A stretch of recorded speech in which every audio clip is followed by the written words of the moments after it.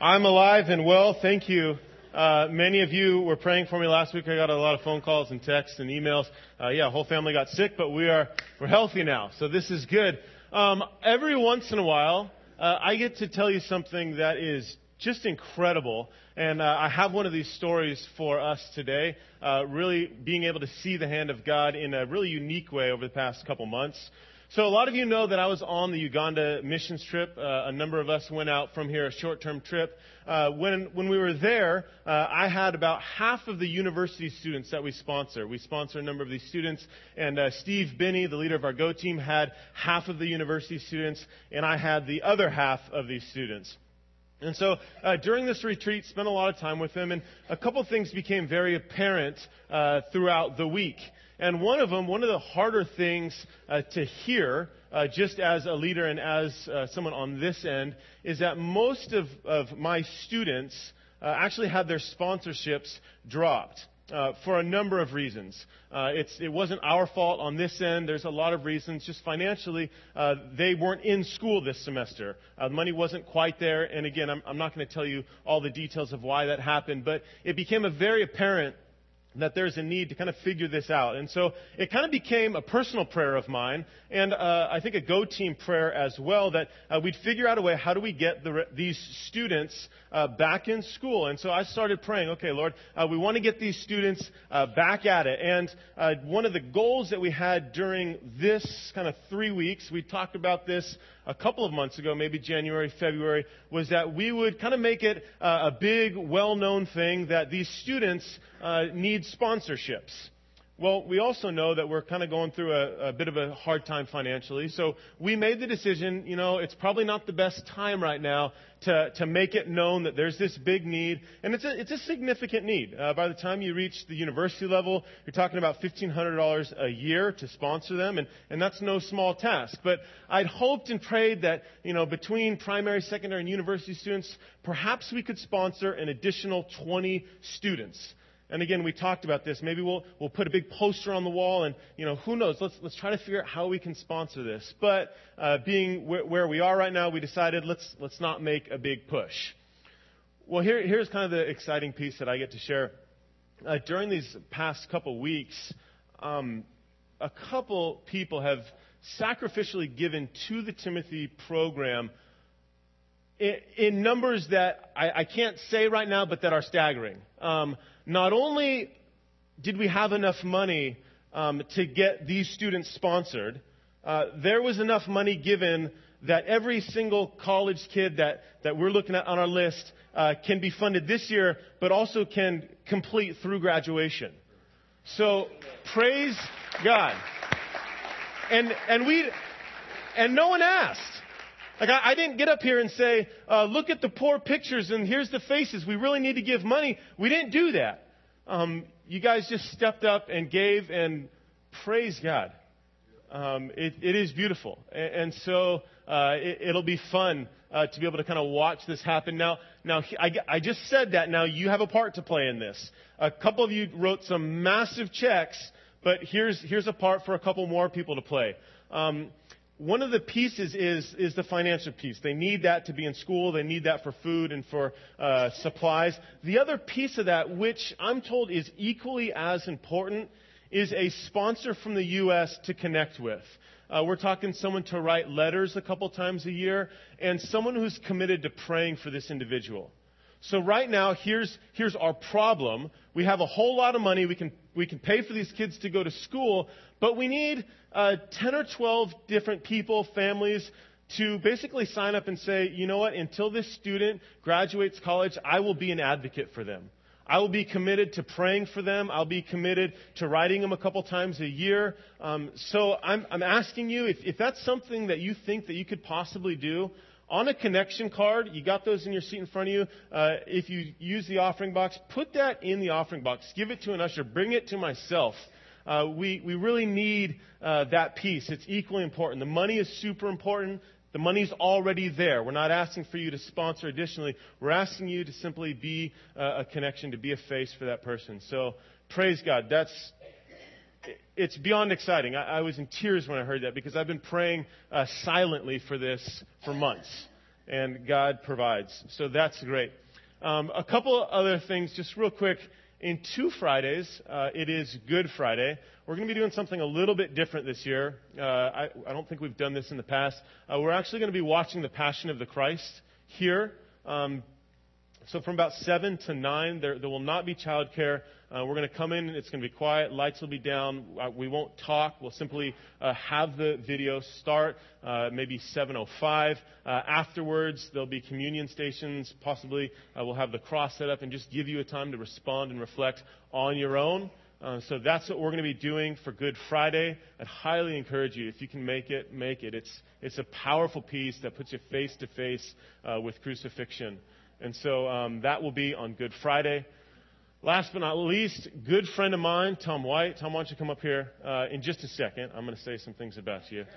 Tom, many of you know Tom White. Again, a good friend of mine. When I first got here, I asked the senior pastor, who are kind of the movers and shakers in our church? I want to meet these people individually. And Tom was on that short list. And so it wasn't long till my wife and I were at his family's house playing some bocce and, having a little cookout down below and praying with them. Love this family. Just doing some incredible things for the Lord. I hear they have decent kids, too. So, Tom, this is great.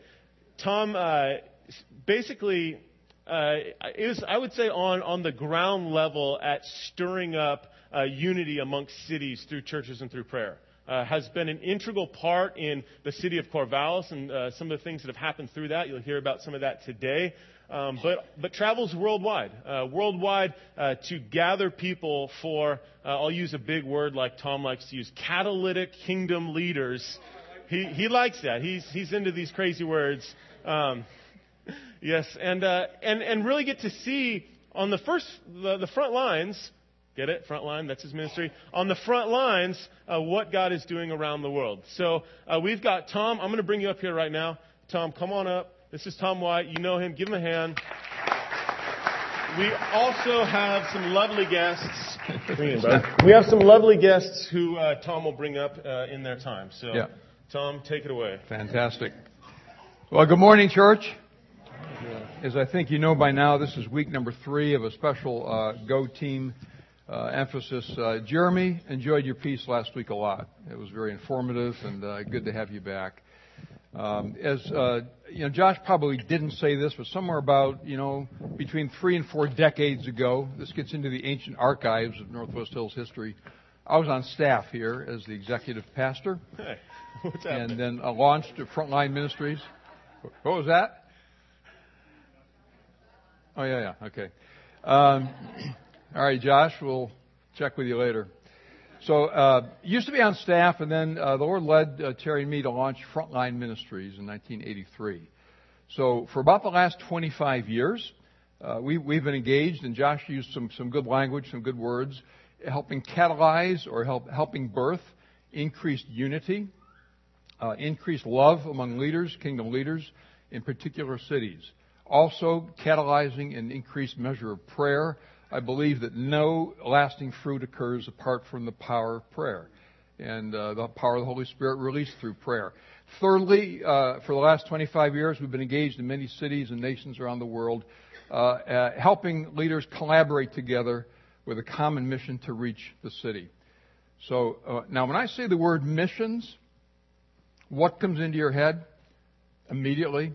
Probably something like people being sent to go somewhere else. Out there. Let me just say that. Missions often stirs up this understanding out there. We're going to talk this morning about right here and about what it means to be on mission in our own city, in our own context. So we're familiar with Jesus' charge to his disciples. These were his last words recorded in the book of Acts. You will be my witnesses in Jerusalem, in Judea, Samaria, and to the uttermost parts of the earth. So we're here today talking about our own Jerusalem. So over the last 25 years, as I've said, Terry and I feel very much sent out by you as a congregation.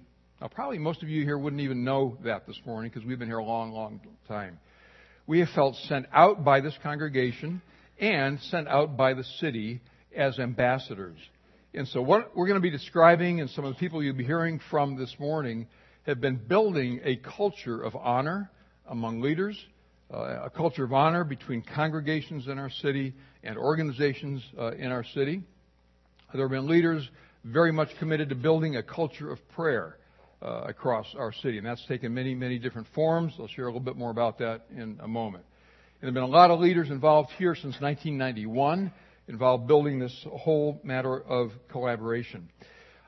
King David, Psalm 133, said a rather astounding thing. He said, what a beautiful thing it is when brothers and sisters dwell together in unity. Now, David was writing to a divided kingdom.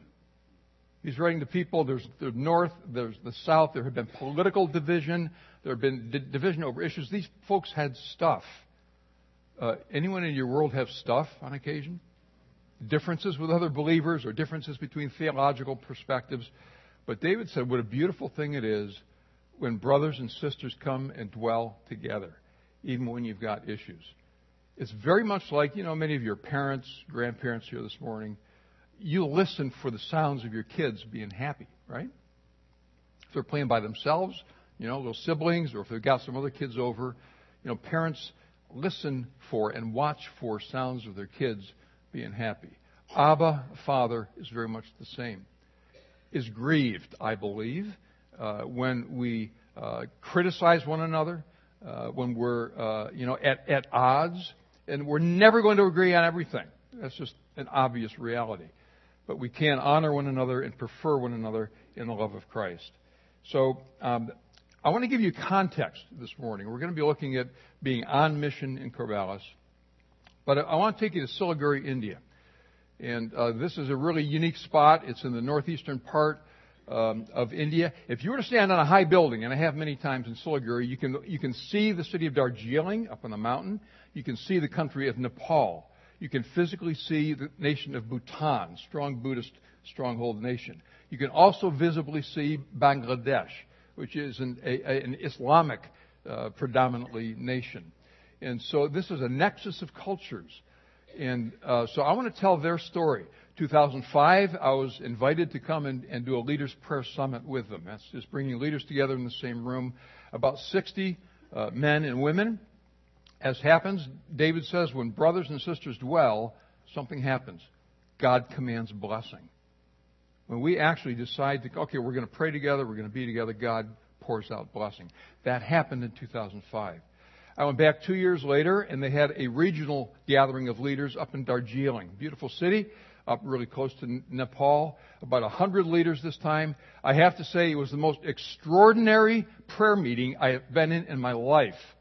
I can't find words to describe what was happening when these leaders in this region from different theological streams and perspectives came together. There was an outpouring of the commanded blessing of God. That was 2007. And I said to the leaders of Siliguri in this city, and we'll go to the next slide and you can kind of see where they are. And this is very near Kalimpong. Kalimpong is 2 hours to the northeast where my daughter Melissa is currently serving. And she's exploring this as a possible long-term assignment. So these are some of the men and women. And I said to them, I would just encourage you to pray weekly. Come together weekly and pray for your city. Thy kingdom come, that will be done in Siliguri. So they did that. So then I went back in 2009. And we had another summit gathering, and they were moving forward. They were praying together regularly. And then I came another 2 years later in 2011. And I said, what's going on? What's current? What's the latest? Here's what they said. We were together praying on a Saturday morning, and the Holy Spirit said, throw a party for the city government. Do an appreciation banquet for the predominantly Hindu government. And so they said, well, if this is really what you want us to do, we'll obey.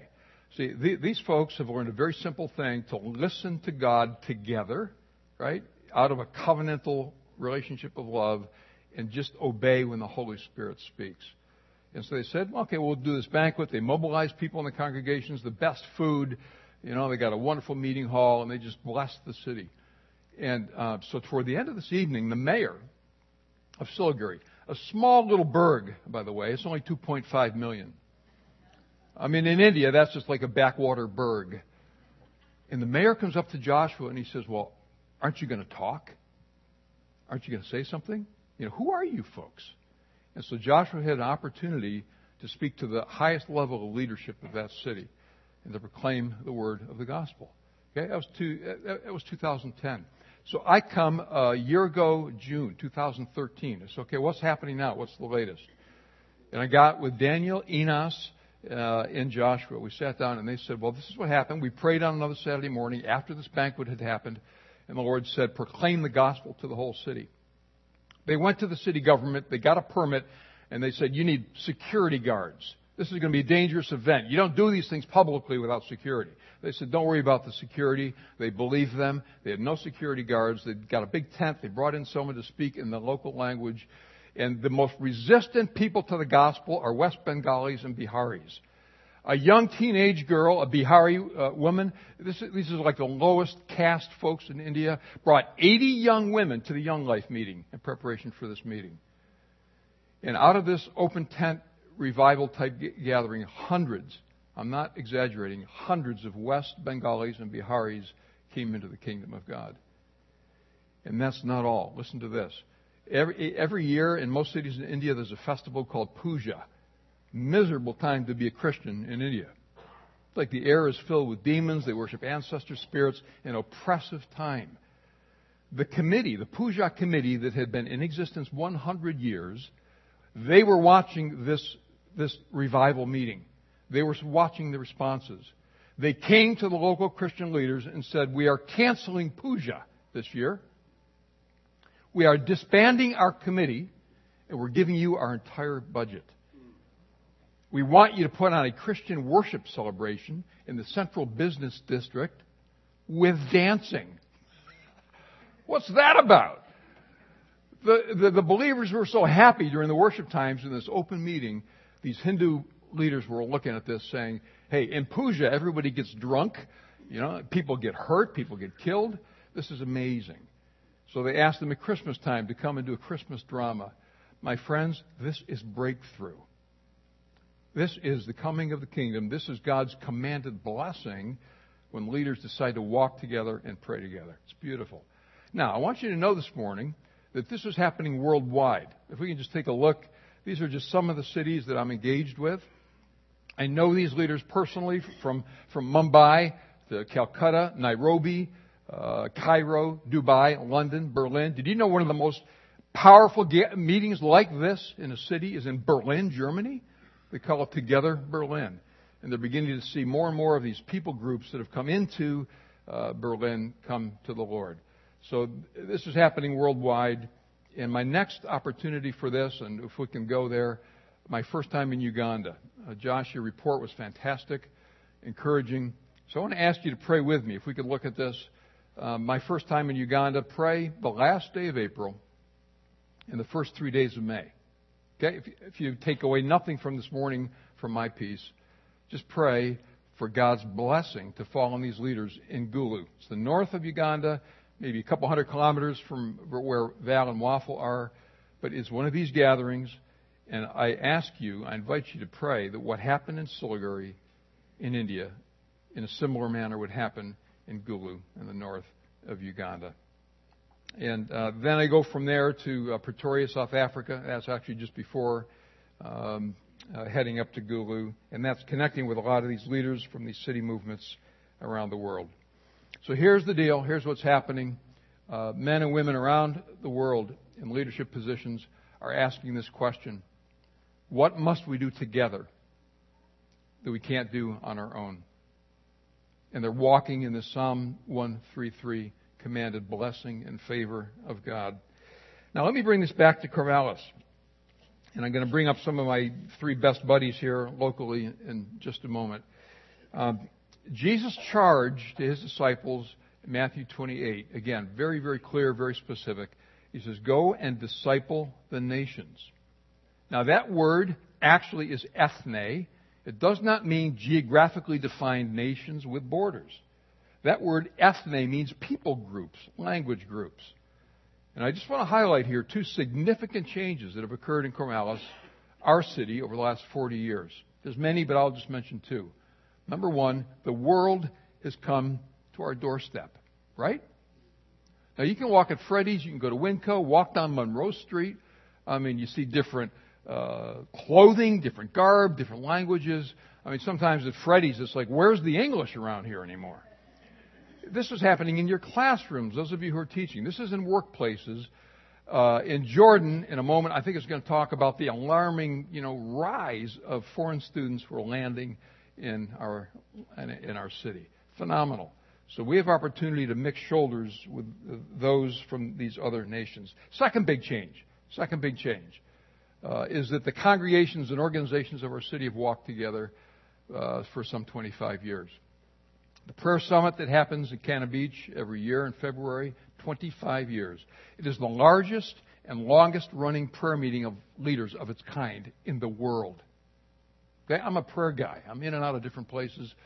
Okay? And so that then, 1991, 1999, we established a leadership team for Corvallis. These are men and women that just steward this kind of a vision going forward. And then in 1999, there was a retreat. And many of the leaders of the city's congregations, 27, said, we're going to cancel services on Easter Sunday morning. We're going to close our doors and worship together as a visible witness of the unity that we've been walking in. 11,000 plus filled Gill Coliseum. And at the time I met with, the Catholic bishop locally. We talked about John 17. He rearranged Easter Sunday Mass, the Catholic Mass, to release his people to go to Gill Coliseum. Phenomenal time. The high water mark, I believe, in our city. We raised an offering of $64,000, gave it to the city on the National Day of Prayer, and the council members, the mayor just stood there saying, like, where'd you folks come from? They used the money to finish a homeless shelter and to fund an at-risk program for kids in our schools. So the way the city of Corvallis views the church changed in the year 2000. And so we've been walking in this favor and this kind of relationship ever since. Thursday prayer, the leaders of our city, of our congregations, pray every Thursday. We invite the mayor in, we invite school board superintendent, the police chief, the fire chief, and to say, how can we pray the blessing and the favor of the Lord on our city? This is what we're about. And now there's ministry affinity networks. Did you know that a lot of the worship pastors of our city meet together, write songs, worship? Many of the youth pastors, CE directors, Kurt's been a part of this, Kim Simmons over at Suburban Church. And so they also are asking these questions, what can we do together more effectively in our city than just on our own? So I'm going to wrap up. I want to bring this back to your doorstep. And I want to bring you the word of the day. Here's the single scripture, if we can look at 1 Peter chapter 2. And I'm just going to give a little bit of a preface for what these three individuals are going to be sharing with us in a moment. So Peter says this. He uses Hebraic language. He says, you're like a living house being built stone upon stone. You are. These are the words of Peter. If we can go there, John. You are God's chosen people, a royal priesthood. You're a people belonging to God for this purpose, to declare the praises of Him who brought you out of darkness into light. So the word is declaration of the good news. That's what we are to be about. This is not specially trained clergy. This is not special commando forces. This is you. And in the Lord, I want to say to you this morning, you are on mission in the city of Corvallis to rub shoulders with the ethne, the people groups of the world that are coming here to our doorstep. The first word, proclamation, declaration. Second word, demonstration. You're going to hear in just a moment a lot about demonstrating the compassion of Jesus by touching broken, needy lives. So you, my friends, are on mission. And I want to bring to you here in just a moment 3 other very special individuals on mission in their own way and in their own ministry. Would you pray with me?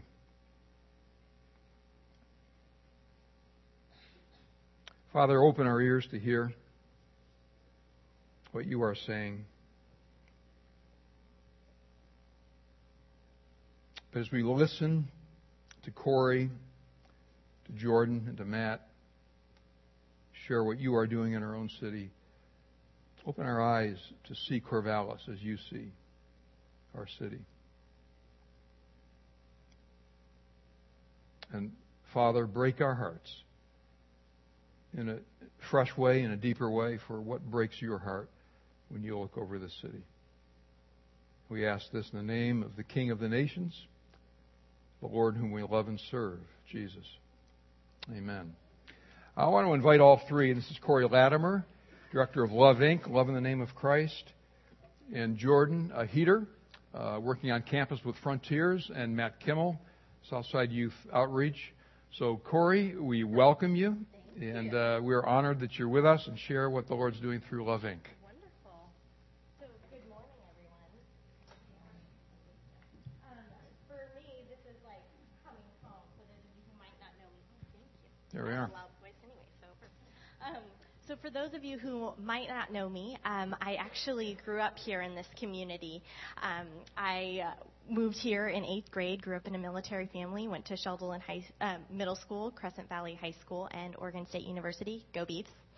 And then grew up here in this congregation actually with my family for 10 years.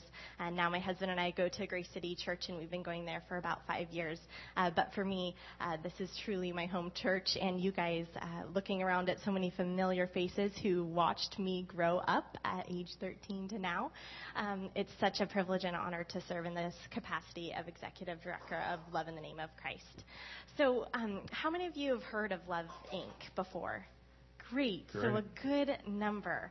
So for those of you who may not know, Love in the Name of Christ is a shared ministry of 50 churches from across Benton County that work to meet needs of the community. So in a little nutshell, I always say it's helping churches help people. And so our mission statement is to help mobilize local churches to transform lives and communities in the name of Christ.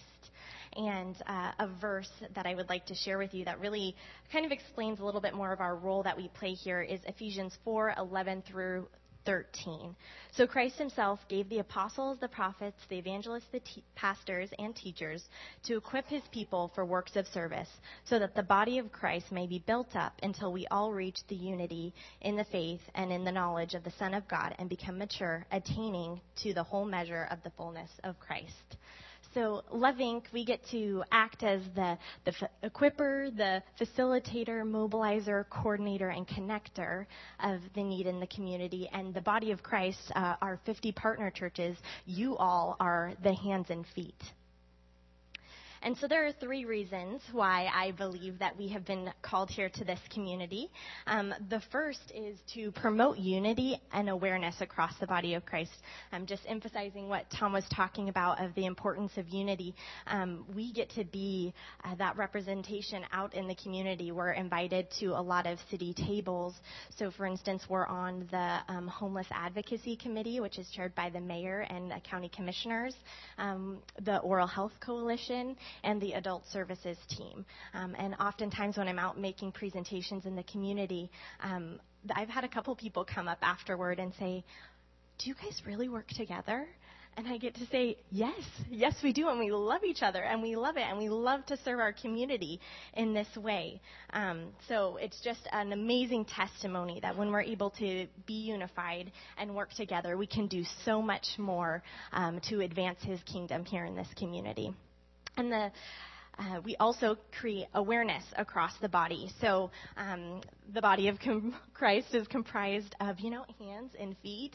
And we've been in the community for 14 years, so we've been able to learn a lot about the various partner churches that we have. And each church has their own passions and ministries, so we're able to become knowledgeable about those various things and start to facilitate conversations when a church comes to us and goes, "Hey, we're really passionate about this certain program or need, and we were just wondering if there's anything else out there." And we're able to say, "Yeah, actually there's 2 other churches that are doing that exact program," and we're able to help facilitate that conversation and just really communicate the impact that the churches are having and how God is moving through the entire body of Christ. So creating that awareness.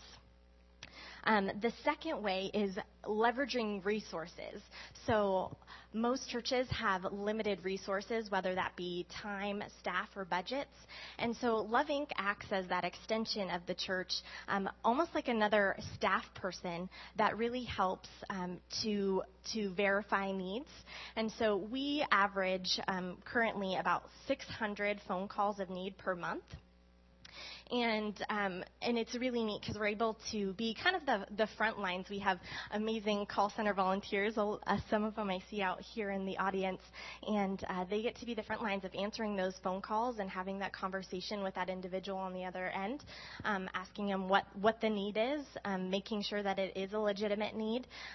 We want to make sure to protect the churches as well. There are some individuals, very few, that might go to church to see if they can get resources, and then instead the church is able to refer them to us, and we're able to say, actually, we know, we're aware that you have also asked other churches for this resource, and we're able to have kind of that hard conversation with them, saying that there is another way. So that's leveraging resources. And the third thing is, and the most amazing thing, I think, is just being able to offer hope, help, and a hand up for individuals in need. Like I said, we get to kind of be the front line of being able to answer those phone calls of individuals who are desperate, who are hopeless. And they call just oftentimes in tears, ashamed of having to ask for help. And we get to answer those phone calls and say, nope, you know what?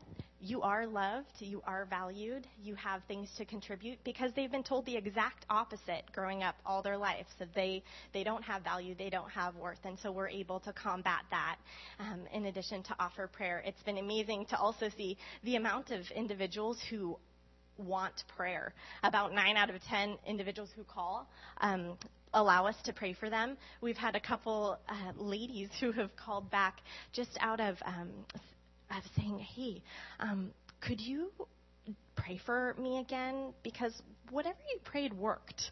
And so it's just that initial amazing connection that God just opens the doors through prayer and through being able to meet needs.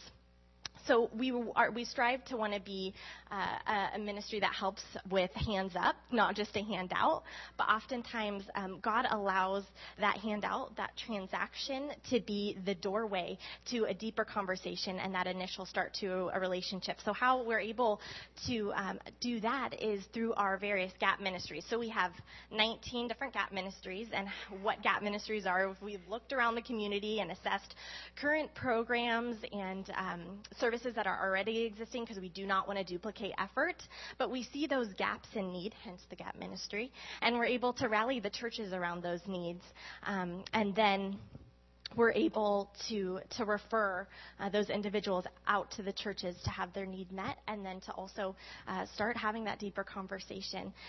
2 of the GAP ministries that are actually ministries of Northwest Hills are Loads of Love, and also the Linen Ministry. And so here's the Loads of Love program here, and it's just been an amazing ministry.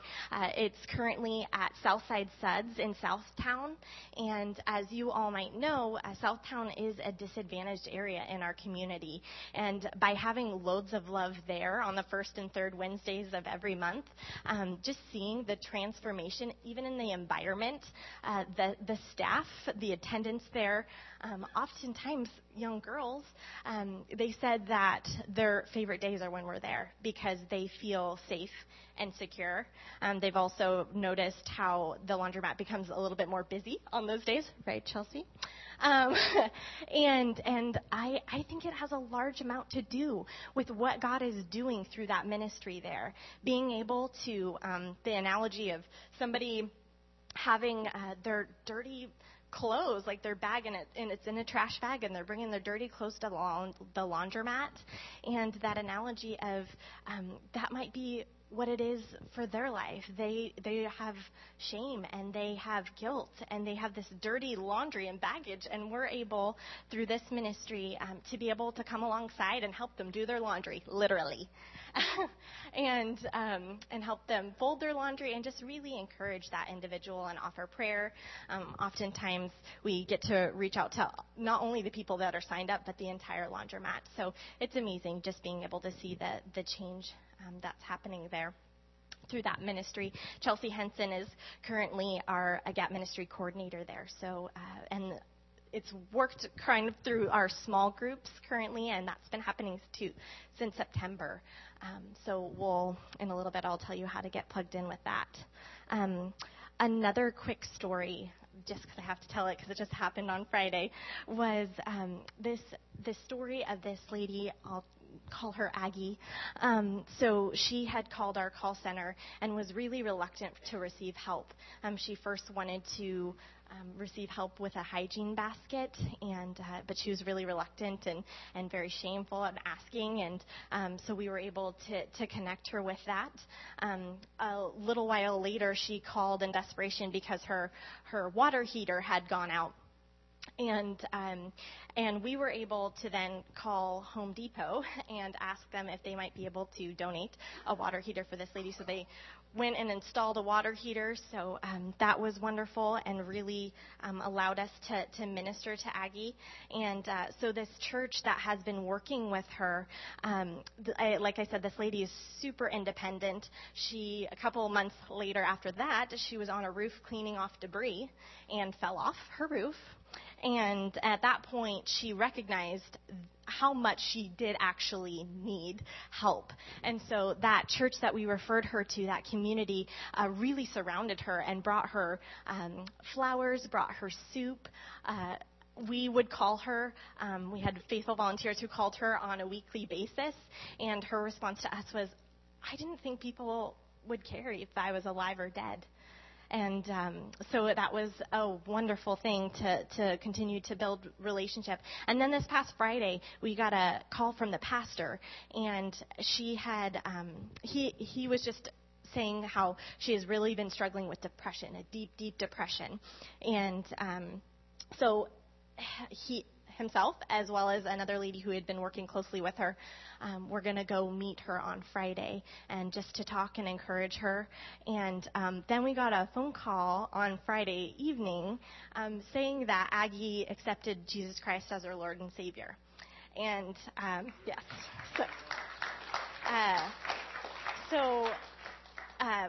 the staff and I, when they were going to meet, we just gathered and prayed for her because we knew the long journey that she had come and how far she had come. And so it's just such an honor and privilege to be able to serve in this capacity with all of these amazing volunteers working to truly make a change in these individuals' lives. And this church, it was such a amazing example of them truly coming to the aid of this lady and being Christ to her, and her then making that decision, thus the transformation coming.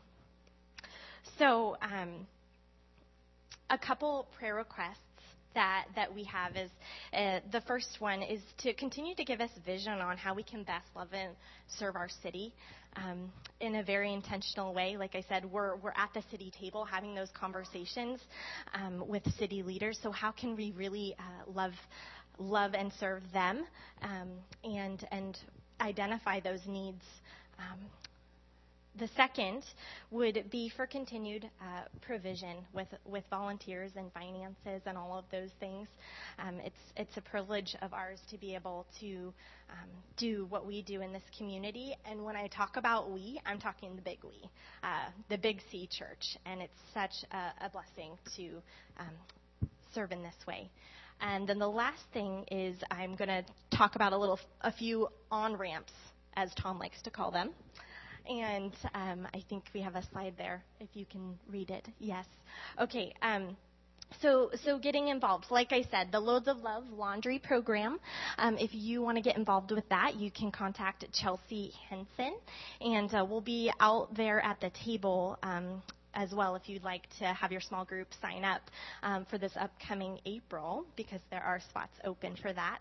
And we also receive donations for that, like laundry soap and quarters and that type of thing.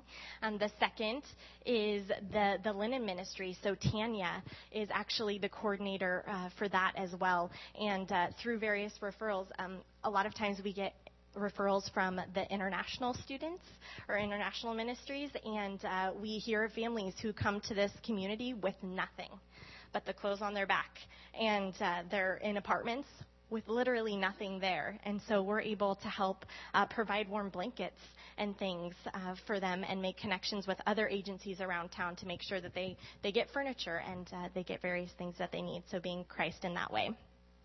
So if you'd like to help with that. And the third thing is the Love Corvallis event. I don't know if you've heard of this as well, but it is a event which is just that unified front, loving and serving our community. And so this is just another expression of that. At Love Inc., we get to do this every day. So Love Corvallis, it's biannual, and it's happening on April 11th. So if you're interested in that, go to lovecorvallis.com, and you'll find all the various projects that we, the church, get to do to love and serve our community. And then the last and final thing is the Love Inc. Regional Conference. So today you learned a little bit about Love Inc. and who we are and what we do in this community. And the Love Inc. Regional Conference on Friday is open to the community, and it's just another opportunity for you all to find out what God is doing, either from the larger movement. Love Inc. is actually a national ministry, and there's 157 affiliates nationwide working to just bring unity to the churches and love and serve our communities. And so that's another opportunity if you want to find out more. So thank you so much again for your time. Yeah. Thanks, Dory. Thank you. So if any of this stirs you up, just go out and connect with Corey after the service. There's another city within our city. Often we can say this is another world going up on campus. And so Jordan Heater has become a friend, works with Frontiers. On his way overseas, you're going to be one of those guys going out there, Jordan. But right now you're right here. So share what's going on in your world. Thanks. How you doing? You hanging in there? Are you drinking from the fire hose? Kind of, okay, just find one thing, okay, and do that, okay? Talk to one person or something, okay? Really quick about Love Inc. I'm thankful for Love Inc. Because my wife Jamie and I, through Love Inc., got connected with this Muslim family from Iraq who moved here, and like she said, they have an empty apartment. They have nothing, and for one reason or another, the money that was supposed to be sent from their country has not been sent. So they're, what do we do? So, and through that, especially Jamie, my wife, has formed a great relationship with the mom, and sharing Bible stories with them. And yeah, so we like them. My name's, like he said, Jordan Heater. I work with Frontiers.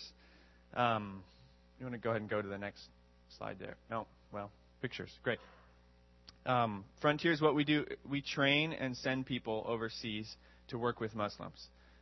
To show them, there we go, to show them the love of Christ and to make disciples among them. So just a couple things you can pray for Frontiers. I think we're going to have a prayer time at the end here, just so you know. So try and store these somewhere in the back of your mind. Ask God to raise up laborers, long-term Christian workers from this city, this region, who would go to the Muslim world, to places like India. Yes, there's Muslims in India. Sudan, the Arab Gulf, Middle East, the Caucasus, Southeast Asia, Indonesia, places like that, Bangladesh. And then also ask, as we're going about that business, that God would enable us to plant churches among Muslims here in Corvallis. We'd love to see some Iranian background churches, some Iraqi background churches, some Libyan background churches here in Corvallis. So pray for those things for us. Anyhow, Tom asked me to share about some opportunities with international students. So pay attention if that catches your interest, okay? First, let me share a quick story.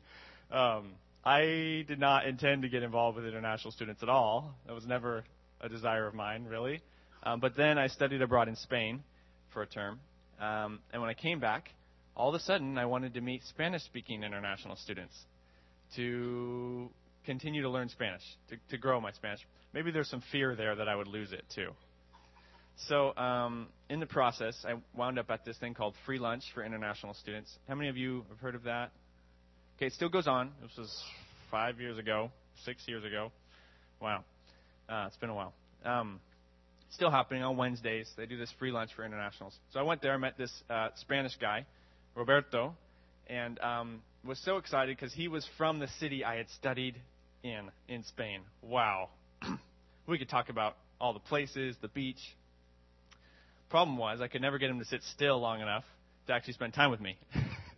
So we became Facebook friends. I don't know if he found me or I found him, but and I was trying, hey, let's hang out. Hey, let's hang out. Nothing against him, if any of you know Roberto. But anyway, he finally, on Facebook, invited me to his birthday party. I said, yes, now's my chance. I'm getting in there. I'm going to be his friend. He lived with a bunch of international students, so me and my roommate went. It was like Friday night. We had nothing to do. We went over there. And, of course, it's his party, so everyone's talking to him. He's running around. He's just a social butterfly kind of guy, just buzzing around. And so I couldn't get in a word with him. But then the drinking games start, beer pong and such things. And so my roommate and I are on the sidelines, not participating. And so is his Saudi Arabian Muslim roommate, Waleed. Muslims aren't supposed to drink alcohol. So we're watching the activities here. And my roommate strikes up a conversation with Waleed from Saudi Arabia, because my roommate happens to be taking Arabic classes at OSU. So they're talking, and God's just kind of whispering to me. It took me about 15, 20 minutes before I finally was paying attention. But God's just saying, Jordan, you're trying to befriend this guy he's got 100 friends, and here's someone who's actually looking for friends, doesn't know the good news, doesn't know Jesus. So it took me a while, but finally I directed my attention to Waleed. We started talking to him. He was looking for friends. He wanted to practice English. He wanted to learn guitar. I play guitar. We became friends. My first Muslim friend, first Muslim I'd ever talked to in my life. And so pretty naturally, as often happens with Muslims, we got into religious or spiritual conversations about the Bible and the Quran. And I just have to say I was so rude, and I didn't even know it. I insulted everything that was ever precious to him without even realizing it. So we talked for hours, and it was just going nowhere, not getting anywhere. So finally I broke down and said, I need some help. So I started asking around, does anybody know how to talk with Muslims? Does anybody know how to share with them this awesome good news that we have of the kingdom of God? I didn't say it that way then, but that's what I expressed. So what I started learning was that I was doing everything wrong, and I was being really rude, and I was not honoring him. I was not honoring the things that were precious to him. So I apologized to Waleed. We're still friends. He totally forgave me. Thank you, God, for letting him forgive me. We played soccer. We hung out. And through playing soccer, which still happens on campus too, lots of internationals there if you like soccer, I met many other Muslims. And through that, one day I was playing soccer with my friend David, and we were just catching up. He's an old friend. I hadn't seen each other in a while. And we finished playing soccer, so we're taking off our shin guards and cleats and everything, and we're just catching up. And most people are kind of trailing off, leaving one by one. And this one, Hamad, from Saudi Arabia also, was kind of quiet guy, didn't say much. He was one of the last few there. So I just started asking him some questions. Where are you from? You just gotten here. What are you studying? Just basic kind of questions. He just kind of answered quickly, briefly, that's it. I ran out of questions, and our cleats and shin guards were off. We were ready to go. So I just said, well, Hamad, can I just pray for you and ask that God would bless your time here? You'd just gotten here, so that God would give you friends, and you'd learn well and do well in English and language. And he said, okay. So I just prayed a simple little prayer. God, bless him. Amen. All of a sudden, Hamad wanted to know me. He said, can I get your phone number? It's kind of awkward, actually. Sure. Okay. Yeah. Give him my phone number. I want to be your friend. I want to get together. Okay. Hamad turned out to be such a seeker of God, and gave him a Bible in Arabic. We talked about it was much different than with Waleed. He was so hungry for spiritual things. That's what he wanted to talk about. He'd hang out with a lot of believers that I introduced him to, and he got to see us love people, love strangers, pray for people on the streets and stuff. He was really impacted by that, and I'm hoping to hang out with him again soon. So, all that to say, God can really use you in this. There's people who just want a friend, want a conversation partner. That's one of the opportunities here. So, can you see those? Okay, they're bigger over here. So, one of the things we do with Frontiers is this 4-week Bible study to learn more about missions and Muslims, especially if you feel like God might be calling you overseas or to work with Muslims. Come talk to me about this. I'll be out there. You can become a conversation partner with international students. You could join the Welcoming Internationals team here at Northwest Hills. Heather Doty, if you know her. How many of you know Heather? There she is. She'll be out there too. There's a team here that does this stuff. That's great. Come to a training. I'm hosting a couple of trainings. Saturday, March 28th, that's this coming Saturday out in Lebanon. And then Tuesday, April 7th, somewhere here in Corvallis, for how to better engage with Muslims, how to talk with Muslims more effectively, and honor them and not be rude like I was, okay? There's an Understanding Islam workshop coming up in Eugene on April 18th. It's actually a Saudi Muslim guy who has come to faith in Christ, and he's telling his story and helping to kind of explain what's going on with ISIS and all the crazy stuff going on in the world, and how can we respond as followers of Jesus, okay? There's an International Moms and Babies group. I guess they meet on Thursday afternoons, so you could provide childcare for that. That'd be a way to get involved. You could assist with an English conversation group. There's several of those happening throughout the week in the city. You could drive Chinese visiting scholars to a Bible study on Tuesday nights. So these are just some plug-in opportunities. Or you could help prepare a meal for, as I mentioned, the free lunch on Wednesdays. Continues to happen every term. And they need people to provide food. So there's a few others that didn't make it on the PowerPoint, but there are hiking trips. There's right now, actually, a bunch of people are up in Washington with international students for spring break. There's a furniture giveaway, maybe some of you have heard of, every fall. It's a great opportunity. Hundreds of internationals come. And then a lot of international students are looking for housing. Just last week, I met a Libyan student who asked me, do you know any families that I could live with, an American family? So really, a lot of students are wanting that. They want it close to campus, but if they'll be flexible, they may go from campus if they have a car or something. Okay? The fire hose. All right. So next, so if you're interested, please, there's a lot of opportunities there. Come talk to Heather or I out in the lobby. There's a Welcoming Internationals table, and then we'll have the Frontiers table as well. Come talk to us if you're interested. We'll get you plugged in with what's the right fit for you, okay? Thank you. Thanks, man. Good. Well, one more fire hose to bring up. Matt, why don't you step up here?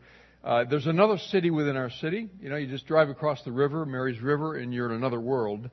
We call it Southtown. So Matt is with Southside Youth Outreach. Also is pioneering a ministry called Redeem My City for the youth of our city. Just a great guy. Matt, glad you're in our house. Well, thank you. Get set up here, and man, so many fantastic ways to get involved. So many needs. Lord, don't let us be overwhelmed to where we don't engage in one, at least. My name's Matt Kimmel, and I also grew up in Corvallis here. And faithful Beaver believer through the good times and the bad.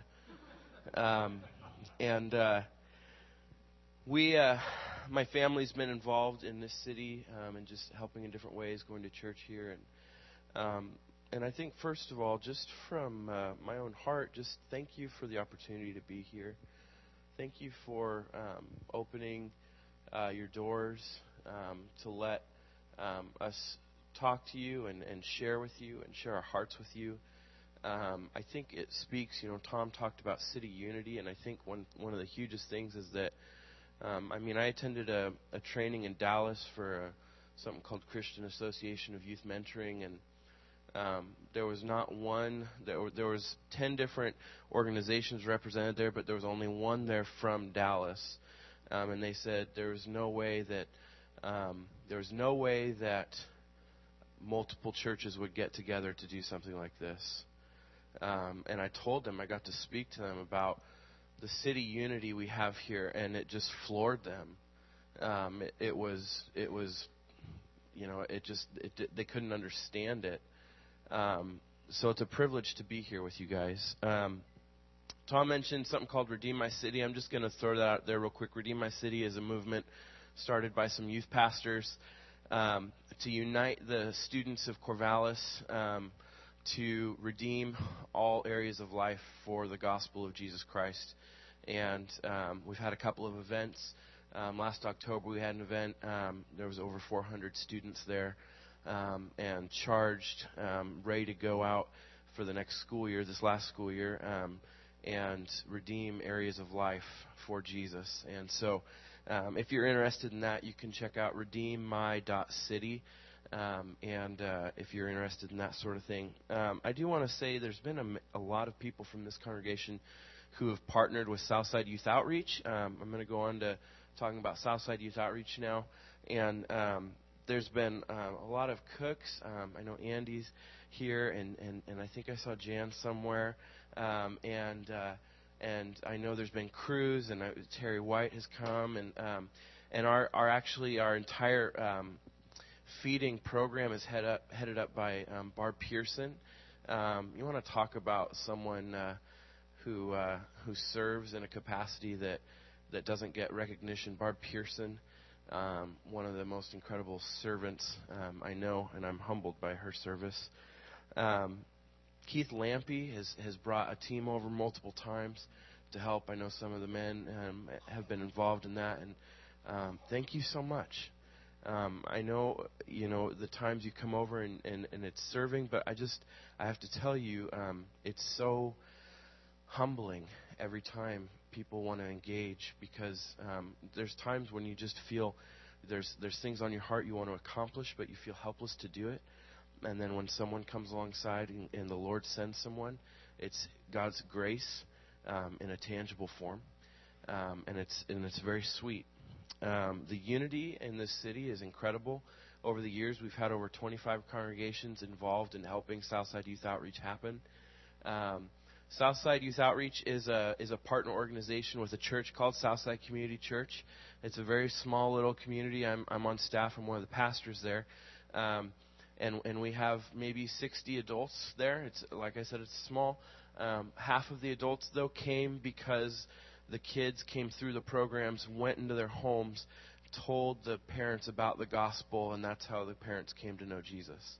And so that's what we're about. We're about raising up little missionaries into these homes. And it's called Southside Youth Outreach, but, it probably should just be called Southside Outreach, because it's not just a youth. It's family-oriented.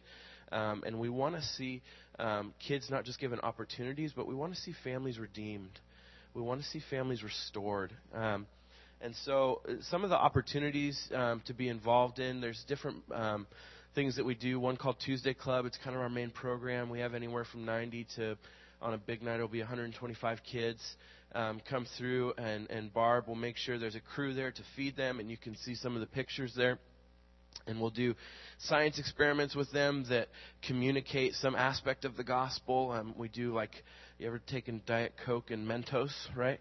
Okay, well, we actually call them resurrection power pills, and talk about the same Spirit that raised Jesus Christ from the dead is now at work within you, and then we let the kids go launch these Diet Cokes, and it's fantastic. But what we're trying to do is we're trying to find relevant ways to connect kids with the gospel. Tuesday night is explicitly gospel, and we're unashamed about that.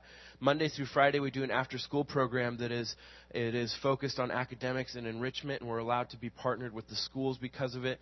And we don't actually do any gospel presentation right there explicitly. We do gospel presentation through loving them. And then we provide anywhere from 30 to 35 kids on a given day with homework help, with social skills, with emotional help. We feed them a meal every single day. Barb, once again, helps head that up. And so what's incredible is that there's quite a few kids that actually they get their meals from breakfast at school, lunch at school, and then dinner at Southside.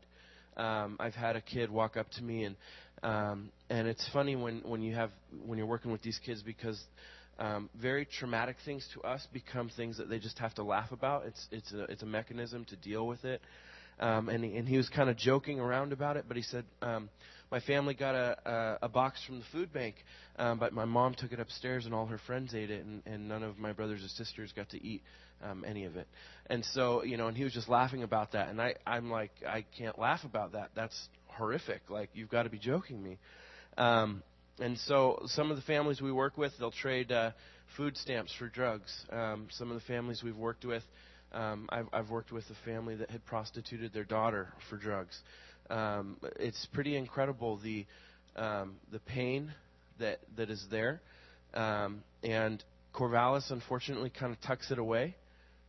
It's something that we all do this with our yards. We put up the fences so we don't see the part that we can't get to, or the part that's just overgrown, right? And so I think last year, Barb is probably going to correct me, but I know it's over 6,000. I thought it was 8,000 meals we served last year to kids in need. And we do summer programs. I work with middle schoolers and high schoolers during the summer doing internships. They actually get high school credit. They get job internships. They've done landscaping. They've helped at Trimble, used to be called Tripod Data Systems, auto repair shops. We give kids hands-on experience in those things, helping them get valuable life lessons while trying to disciple them along the way. And we also partner with Corvallis School District to do something called Southtown Summer School. Last year we had 186 students registered. We had to turn away 30 because we didn't have capacity for it. And this is the only active summer school in the community now. And so we've got kids from different schools trying to come into it. It's put on in the morning by certified teachers doing core classes, reading, writing, arithmetic stuff. And then in the afternoon, it's handled mostly by volunteers, and mostly by volunteers in the faith community. People that really like to sew, so they do a sewing class, or people that, we've got a guy that played football for a practice squad in the NFL, so he does football class, and we've got a guy that really loves to talk about nutrition, so he shows them how to do all these different things you can do with nutrition. And wherever God has gifted you, there's opportunity. And so the neat thing about that is we get to go to the school district and they go, how do you do this for $50,000 cheaper than what we could do? I said, well, we actually go into the community, and there's hundreds and even thousands of people who love this city, and underlying it all, they love Jesus, and they get the opportunity to come and to show that through these different areas. And so it's made an impact on the school district, definitely. And I want to say the big reason why we do all of this stuff, Psalm 68:6 in the New Living Translation says that God sets the lonely in families. And that's the gospel message, is that we who were apart from Christ and from God, that He came to redeem us, right? And so we see this as a tangible outpouring of the gospel. We see that when we take a kid in, even if they are not thankful, even if they are not reciprocating that love, that's the same way that we have been loved, that while we were still enemies, Christ died for us, right? And so He sets the lonely in families. And I want to tell you just two real quick things. We had 6 years ago, we had a little boy in our after-school program. It was the first year of our after-school program. We had 3 or 4 kids. We didn't have the feeding program going, but we were trying to give kids some food, and we were trying to get these things going. And we had a little boy named Trenton there. and it was a Friday, and he was the only child that showed up for the after-school program. And so I was there, and the volunteer there was my future wife. And lucky me, I got to show off my fatherly skills to this boy. It was for the boy, okay? It wasn't because So we're sitting there, and instead of doing kind of tray style, go through the line, we decide, you know what? There's only one kid. There's just the three of us. Let's just sit down. Let's have it family style. And so we bring the food out and onto the table, and we set out place settings and different things like that, and we sit down with him, and he's sitting there, and the kid had the biggest eyes to begin with. I mean, he's got these massive eyes, and he's just adorable, but he's got these massive eyes, and he's looking around at us and just kind of like really doesn't know what to do. And so he immediately just starts grabbing for things, and the kid is 6 years old at this point, and so he's just grabbing for things, and hold on, Trenton, just settle down. And so we started to just serve him, and we served him the food, and we passed plates around, and all right, Trenton, can you help serve the beans over here or whatever we were eating?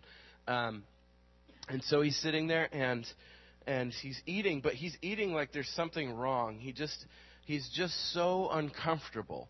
And so what I do is I turn to him and I said, how's your day going? And he just gives short, it's fine. Okay, And then I asked him, I said, Trenton, have you ever sat down and had dinner with your family around a table before? And he looks at me, he's like, no. I don't know what to do. And I said, what's dinner time look like? He says, well, we try, my brothers and sister, we try to go and try to find something in the cabinet or in the fridge. But we just eat whatever we can and just go grab it and then eat in front of the TV. And I said, so you've never sat down at a table and just eaten a meal with your family? And he said, no, never. And those simple little things have such a strong impact in these kids' lives and in these families' lives. And so I think the biggest thing that I could say is that we're trying to bring about the glory of God. Jesus prayed. He taught us how to pray, our Father who is in heaven, hallowed be thy name. Your kingdom come, your will be done on earth as it is in heaven. We're trying to just be obedient to that. And we just want to invite you, if there's something that God stirs in your heart, whether it's international, whether it's Love Inc., whether it's I want to come and share a meal with a kid, I want to come tutor a kid, I want to come mentor a kid, I want to come and help fix a play structure, whatever we can be doing to bring the kingdom of God on earth as it is in heaven, let's do that. Amen? All right.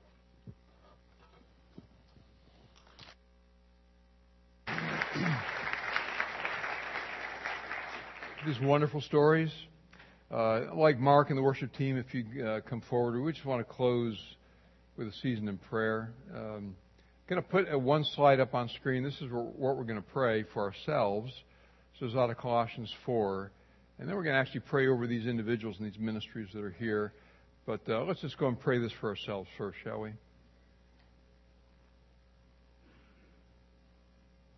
Lord, I just want to say I know these individuals. I've been alongside them, but I've really heard things this morning that are new to me. You've stirred me, Lord, right here in this last hour to see this place, Corvallis, in a different way.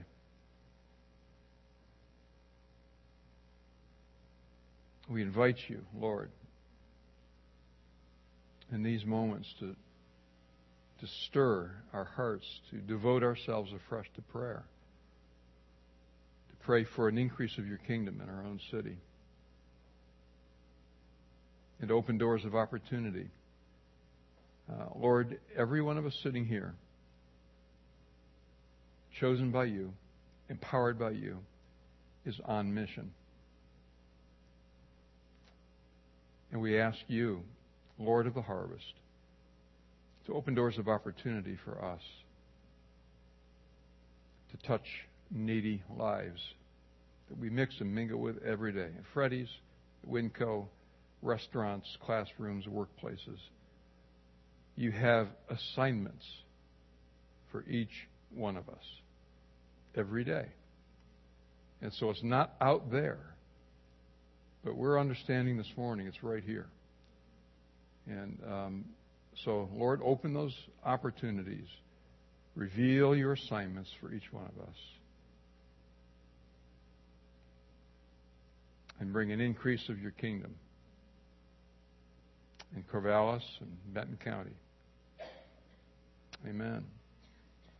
Now I want to ask the three of these, Matt, maybe you go down over here, just in this spot. And any that work with Matt, any engage with Love Inc. at any level, that could be Barb and Jim, Jan Baggett if you're here. Matt, would you stand right here in the aisle?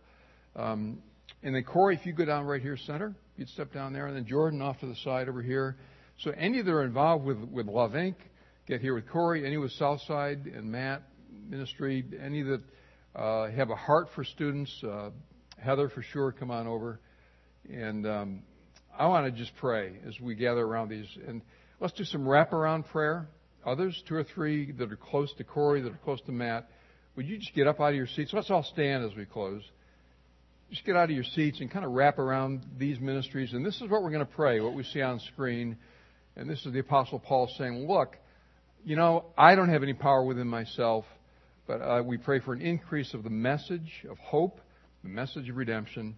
And friends, as we gather at the close here, I'm just going to pray, God, bring forth fruit, increased fruit in South Corvallis through broken families, in needy people that Love Inc. is touching, 600 calls a month.